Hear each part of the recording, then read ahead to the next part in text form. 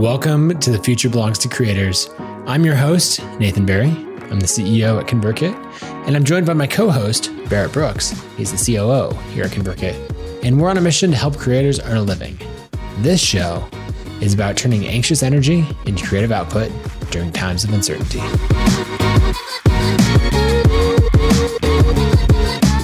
All right, welcome to episode 32 of The Future Belongs to Creators. Today, we're going to talk about creating a content strategy from scratch. And the example that we're going to use is how to have the best dance moves on an audio-only podcast. That's not actually the case. But if that were a contest, Barrett would win. Obviously. Well, Barrett, let's dive in with how are you doing today? How am I doing today? I'd say I'm a little frazzled. I don't know what color that represents, but it's its own spectrum. I don't know, yellow. It's like a sunshiny frazzled, you know. It's actually cloudy outside, but I am my own sunshine. I'd say yellow, green.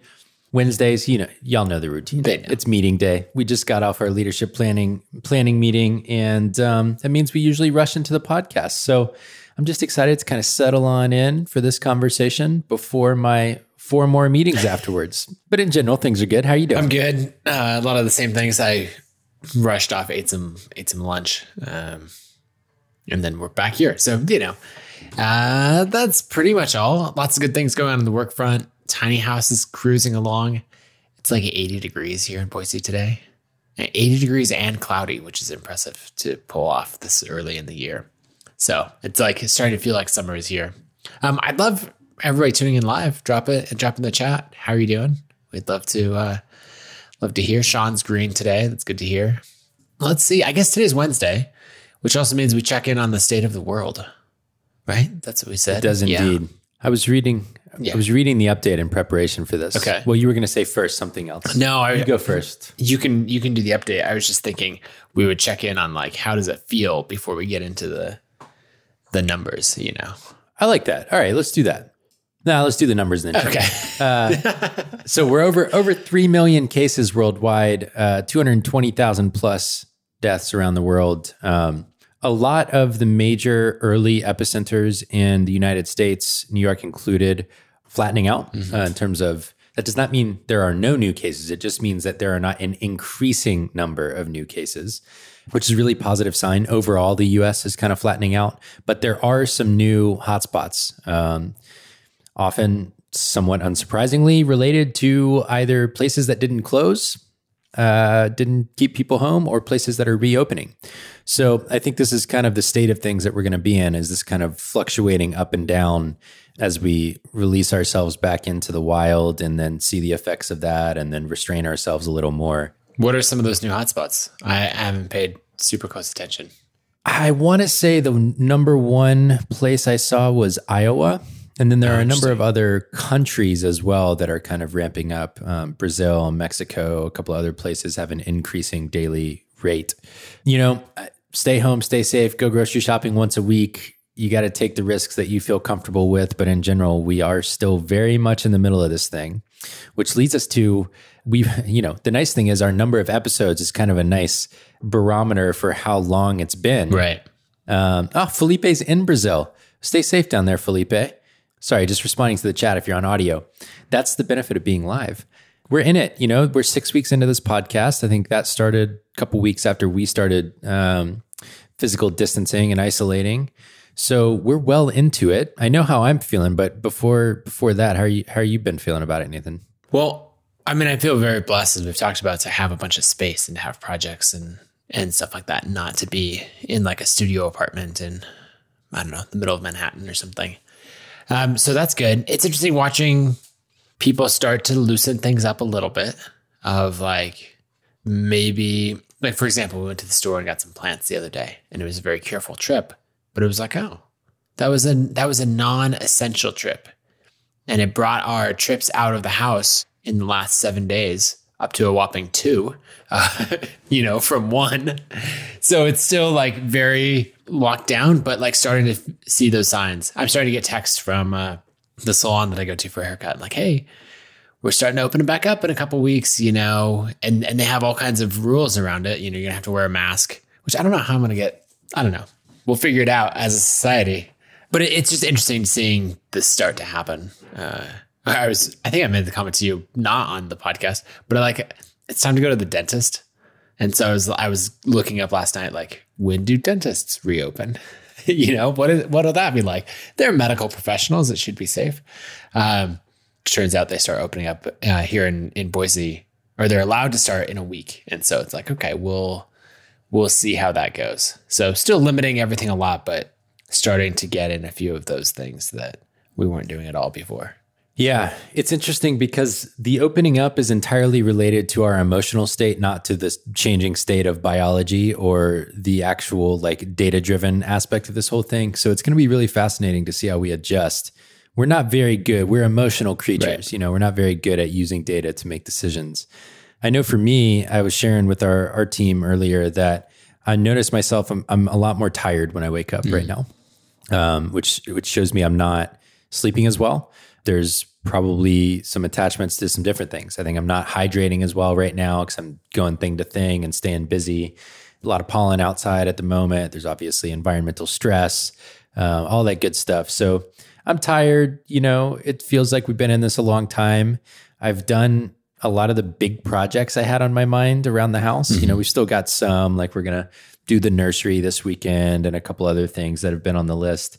But I'm kind of running out of things to keep me busy. So I'm going to be interested to see as I have more free space, how my mind, how my body, whether good or evil comes out of that. Yes, exactly.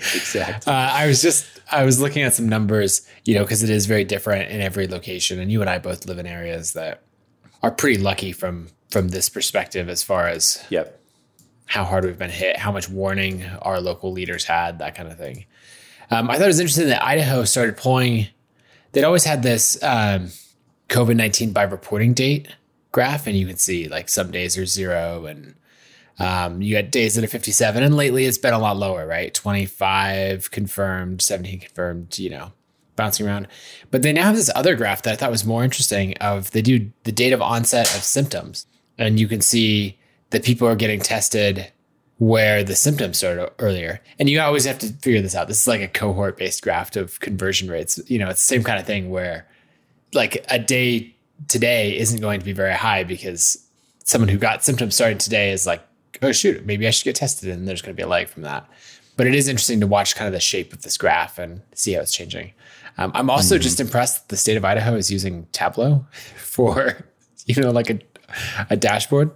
I was talking with somebody the other day, and they're talking about how society has like advanced 20 years as far as use of technology in about 6 weeks.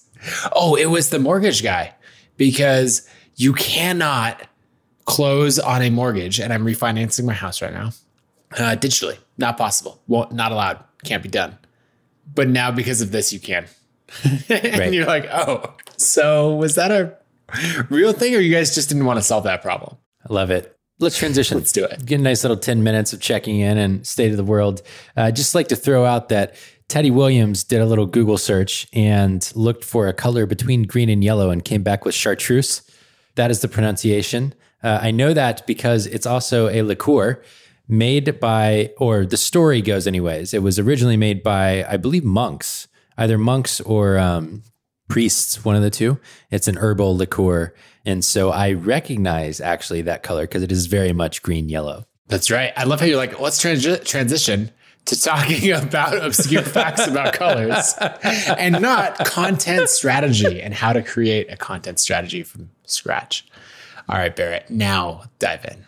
Yes. All right. So content strategy. I mean, this is the core of being a creator online, regardless of what you make and sell, whether it's music, furniture, film, photographs, or more like a podcast, and that's the actual thing that you make money from. Content is a major part of how you market what you make.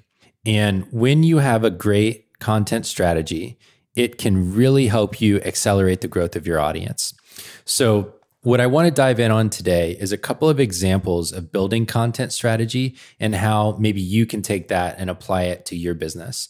We're going to assume that we're starting from scratch. Yep. I think if you don't have a content strategy up to this point, you could use the same strategy and come out pretty well. So you don't have to be starting from nothing. I think the lessons will still apply. And the first example I wanted to use is actually our blog at ConvertKit, Tradecraft, because we took very much a creator-centric approach to that blog. It's nothing different than what I would recommend for any given creator getting started. And so the context there is that the online business, online creator, just general creative education space is quite crowded. All of the people who kind of invented search engine optimization are creators. Right. And so when you're competing with the people who know exactly how to build an audience using search traffic and using content, it means you've got to be pretty decent at what you do and you've got to take a solid approach. So we knew that coming in. We were going to have to be very strategic about what we made and why we made it. So as we took a step back, we knew that our audience was creators. We knew that much of our audience was going to be at the beginner level, but we also know that creators don't want to be treated like they're stupid because no one likes to be treated like they're stupid. And so our general outlook on our content was that we wanted to start from the beginner level, but teach to the expert. Mm-hmm. And so we never wanted to make assumptions about what you knew, but we wanted to be able to take you from getting started all the way up to earning a full-time living and scaling your creative business. So that was kind of our two starting points. We knew our topic and we knew our audience. Hopefully many of you know that too. We've talked about some of those topics on the show before. And then we took a step back and we said, all right, what are the major buckets of information that a creator needs to know when they're getting started? And I'm actually going to share our blog on the live stream because I think it'll help kind of illustrate the approach that we took. But what we started with was I said, all right, there's the marketing side. And within marketing, there's content marketing, there's paid advertising, there's affiliate marketing, there's like different categories. Then there's business models, how you make money. There's digital products, there's physical products, there's services. And then we went just on down the line. There's like the operations side of running a business. How do you keep a budget? How do you hire contractors? Kind of all of the just like day-to-day type things that aren't as fun but need to be known. And so as we did that, we ended up with what was essentially kind of like a chart that across the top was a big category: marketing, operations, products, things like that. And then down the middle were like smaller buckets, component pieces of each of those things. And then within each of those little cells, you could imagine an article living or a podcast episode. So like content strategy, for example, this episode would live within that marketing bucket and it would live within content marketing underneath the marketing bucket. And you could probably come up with 100 ideas, all just within that little square of content marketing of the chart, right? My brain thinks in charts. I think that content strategy is a really useful time to use something like a spreadsheet or a chart to come up with your high level categories. And so before we get into like, all right, what did we do from there? I want to show some of what ended up becoming issues. And so this will get a little bit into format and things like that. But one thing we knew was that very high performing content on the web is often very in depth. It's very focused on outcomes for the user. It's highly searchable, so people look for that kind of content often. And what we had seen was that there are sometimes these kind of like, almost like a book with an index online where you click between topics within that very large piece of content. And so we decided we were going to use that as our primary format. We called it issues. So we almost thought of Tradecraft, our publication, as almost like a print publication would. Each issue was going to have an overarching topic and then multiple articles within it. So you heard me talk about different ways to earn a living online. The first one we wanted to tackle, because I think a lot of times people get started as creators and they think, well, I'll just make stuff and then I'll figure out how to make money later. And one of the things I want to push on people for is figure out how you're going to make money. Right. Because once you know how you're going to make money, you know what you're building towards. So we tackled that right up front and said, well, here's some of the different ways people make money online.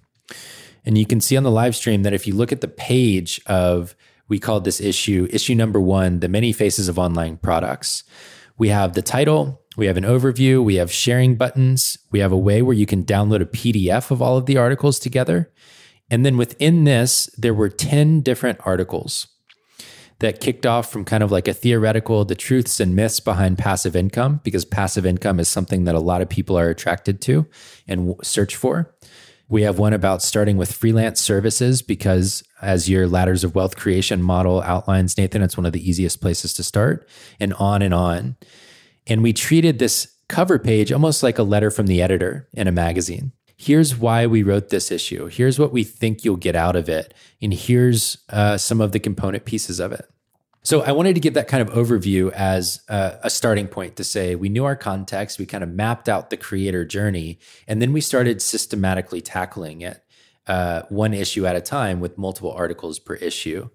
I'd love to just kind of hear, you were a little bit more removed from this process, Nathan. As you saw this coming to life, what were some of the things you noticed about the approach we were taking? Well, I think the first thing is that there was a novel publishing schedule, because schedule and like the amount of content you're going to put out and when you release it plays a big role in the overall content strategy.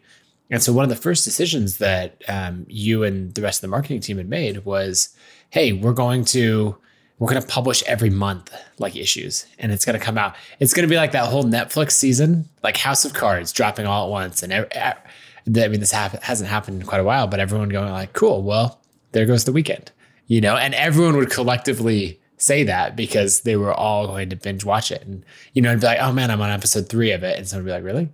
I'm episode 12. Should I not admit to that? Actually, we ran into this side note. One of our director's reviews, you, Ashley, and I were all watching Jack Ryan, and they had dropped the whole season at once. And so we would have all of our meetings and everything, wind down for the day, retreat to our separate rooms, houses, etc. And then, binge watch a TV show, because it's kind of this new model that wasn't done in content before Netflix did it, of dropping the whole thing at once. So we said, okay, we're going to do this more like a magazine than a blog. That's a great point that Jessica just made. We're going to drop it in that way. And that really changed the format and started to drive it. And you could think about a month's worth of content as this more cohesive narrative. And so on the flip side, you could take a different set of content, and you could have your content strategy or your publishing schedule being, okay, I'm going to have a long form article every Monday and a quick tip every Friday, or something else. And you can see how, like I always imagine it with that content, with a graph or a table or something, and you've got all these topics across the top. Or no, I guess, let's see, I would do all these topics down the side, and then I would do like my placement slots, across the top. I'm going to have an opinion piece. If this was a magazine, I'm going to have the opinion piece. I'm going to have the case study. I'm going to have these other things. If it's a personal blog and I'm teaching someone how to design iPhone apps, then I'm going to have like a high level tactical user experience post that goes out once a week. And then I'm going to get into like a really specific tip where I record a video of how to do something in Figma or, Interface Builder or any of these tools. And I'm going to have this format that I keep hitting on each week, because when that happens, I can just slot everything into my existing content strategy and not have to come up with things on the fly. So even for this podcast, as we run into things, we're like, okay, Fridays are going to be Q&A. We're not going to make this decision randomly of like, what, it's been a while since we've done Q&A. Let's work one of those in. Instead, we're going to say, all right, every Friday is Q&A.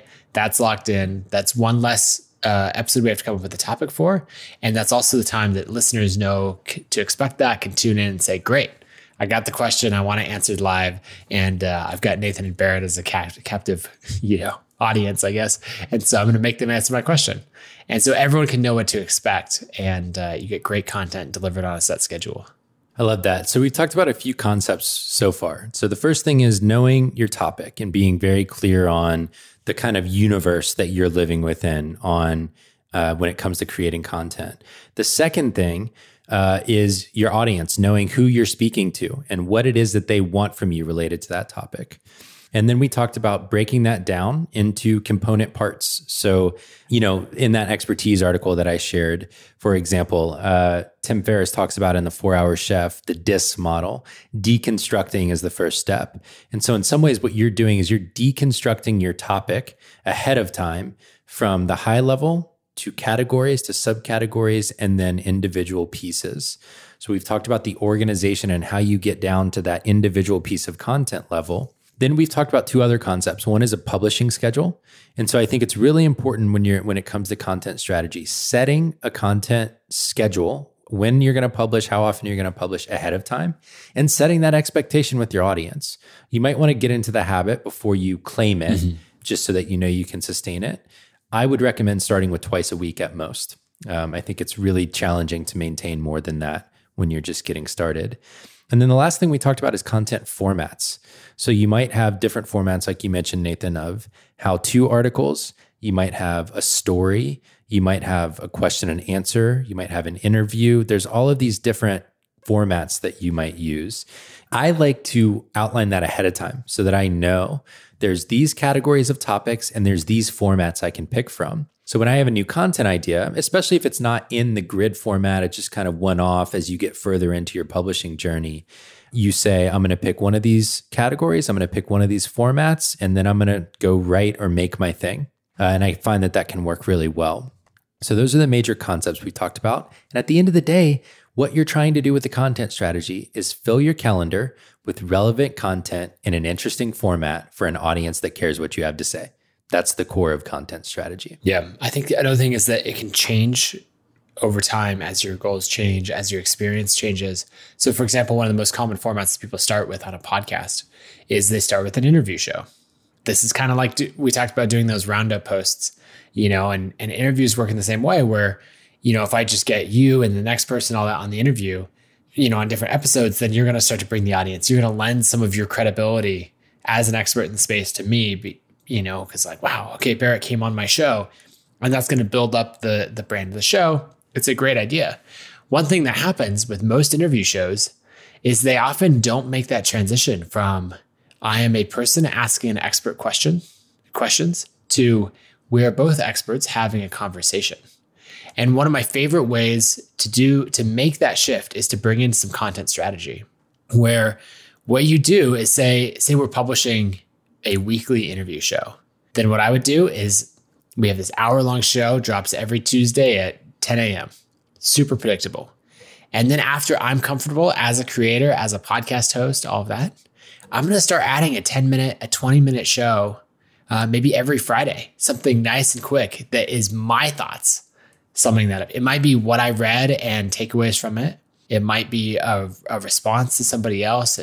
I'm working in more of this content. And so now I've gone from, through content strategy, I've gone from I'm just an interviewer, I'm just asking the experts questions, to now I'm like dipping my toes into creating my own content that's more original as my thoughts. And that way listeners are like, yeah, Barrett's a good interviewer, but I don't know his opinion on anything, to, oh, this is his opinion. This is what he stands for. This is the way he sees the world.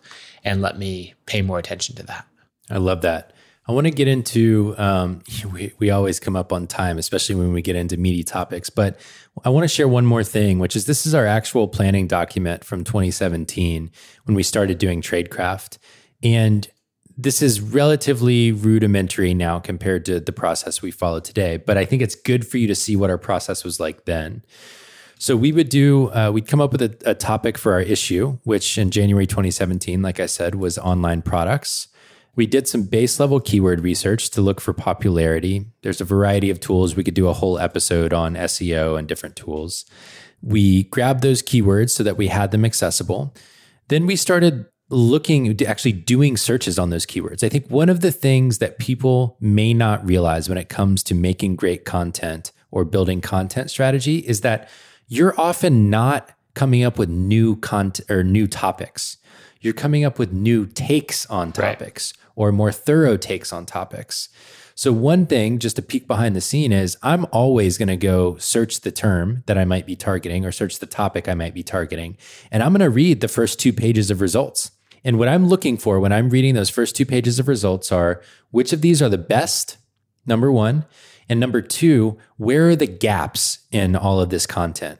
What did they miss that I know I should be covering, or that because I have a different perspective, I know my audience wishes I would cover? And when you go do that kind of research, and that's why you can see here in our planning doc, different links to posts that already exist.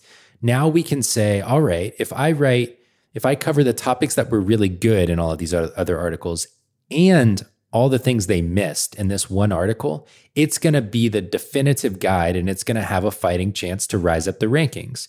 Because at the end of the day, all a search engine is trying to do is present the very best content piece on the topic that you searched that's most relevant.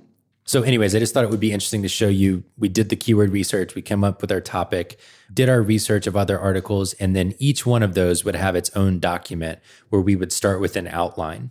In our case, we had writers who weren't me. I wasn't the one writing all of the articles. And so me and our editor, we would sit down and outline each piece and then have our writers go work on those. So they would have a structure to work within. But the same thing applies to you even when you are the writer or the podcaster or the YouTuber. You should make your outline separate from making the content, because it'll give you, I find that when I sit down to write to an outline, it's just it's paint by numbers. Mm-hmm. It's filling in the blanks with what I know. It's when I don't have an outline when it's really hard to sit down and actually make content. Yeah, that's good. I'm thinking of something that I was writing earlier this week that I'm really struggling with, and it's because I didn't create an outline first. And you're realizing there's these things that you miss. And so I think if we give a shout out to Pat Flynn, he talks about this idea of there's no unique messages, only unique messengers. And so as you're looking at that competitive landscape, and we're going to go over time, so we're going to skip creators of the day and resources and all of that. I think it was Keshna that totally called it that we can run long today. Yeah, these bozos are 10 minutes in. They haven't even started the topic. Yeah, exactly. Proof that your audience will put up with a lot. So thank you guys. So with this idea of there's no unique messages, only unique messengers, you can go look and see, okay, this is the entire landscape. You're not like, I wonder what's going on, like what this piece of content is competing with. That doesn't have to be a question in your mind, because a handful of Google searches and you have the answer and you log, these are all the best articles. And then you go and set that aside and you really look at, what is my unique perspective? What is my life experience? What is my perspective, my unique goals and all of that I can apply over this, right? It's a lens through which I see and can teach this topic. And so then you're not just aggregating the best content from 10 different places. You're really saying, okay, this is the full research. This is the full understanding, getting ideas, right? It's sparking things. If you're like, oh, I have a story that touches on exactly this, and tells it better than some, result number 4 on the first page of Google.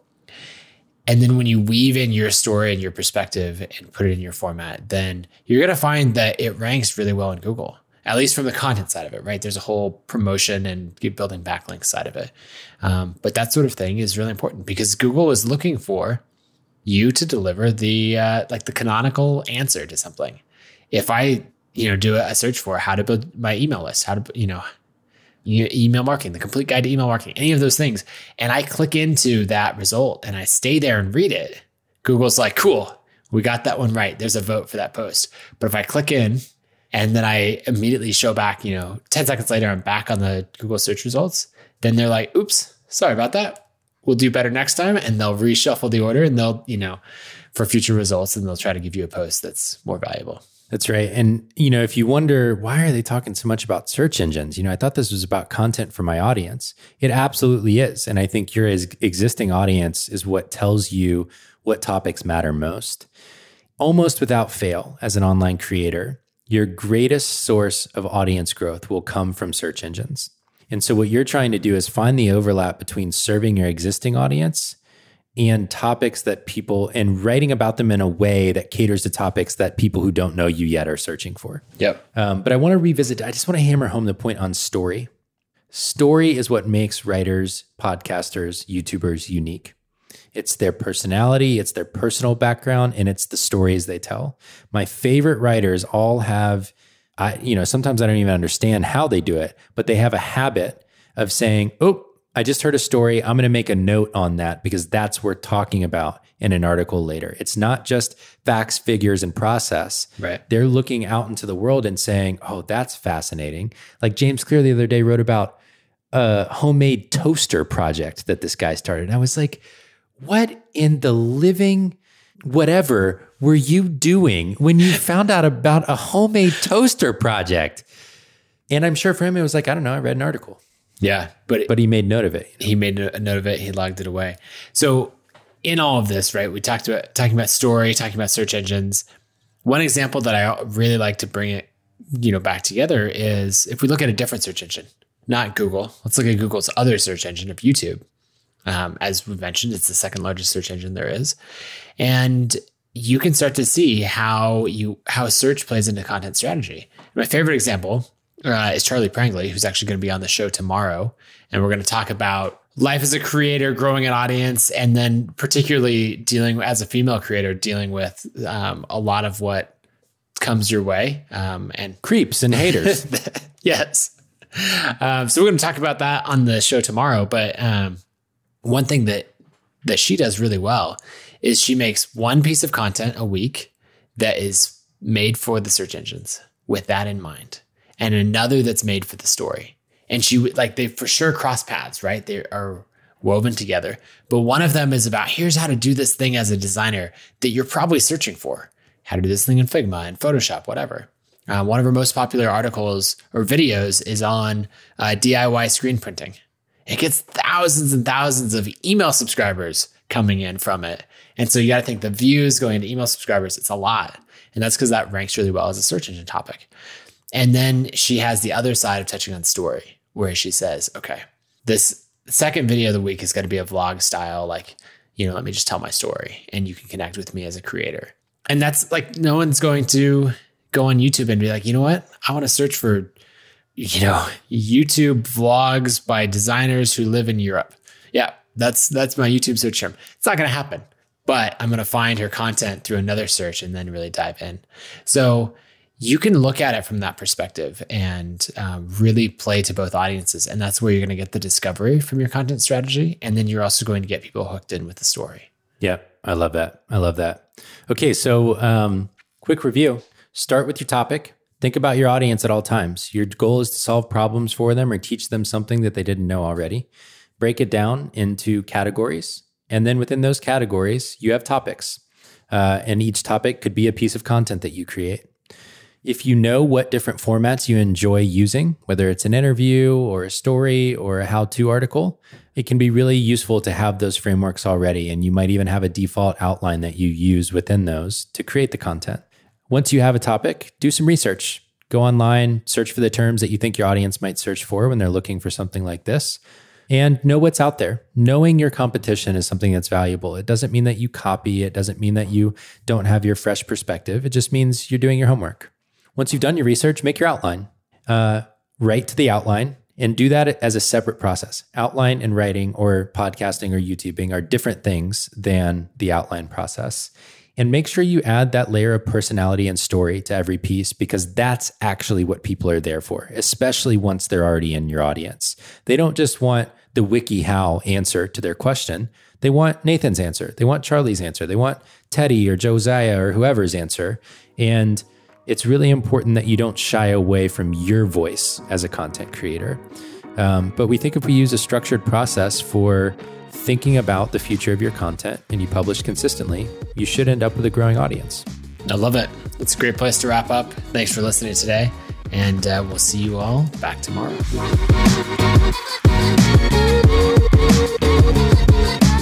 Thanks for listening to this episode of The Future Belongs to Creators. If you didn't pick it up from the show, we make a tool called ConvertKit, where we're on a mission to help creators earn a living by building software that helps you build an audience of loyal fans. If you want to give ConvertKit a try, you can go to landingpage.new to launch your next creative project. You'll be able to build a landing page and send emails for up to 500 subscribers totally for free. So again, that's landingpage.new. You can get started with your free ConvertKit account today.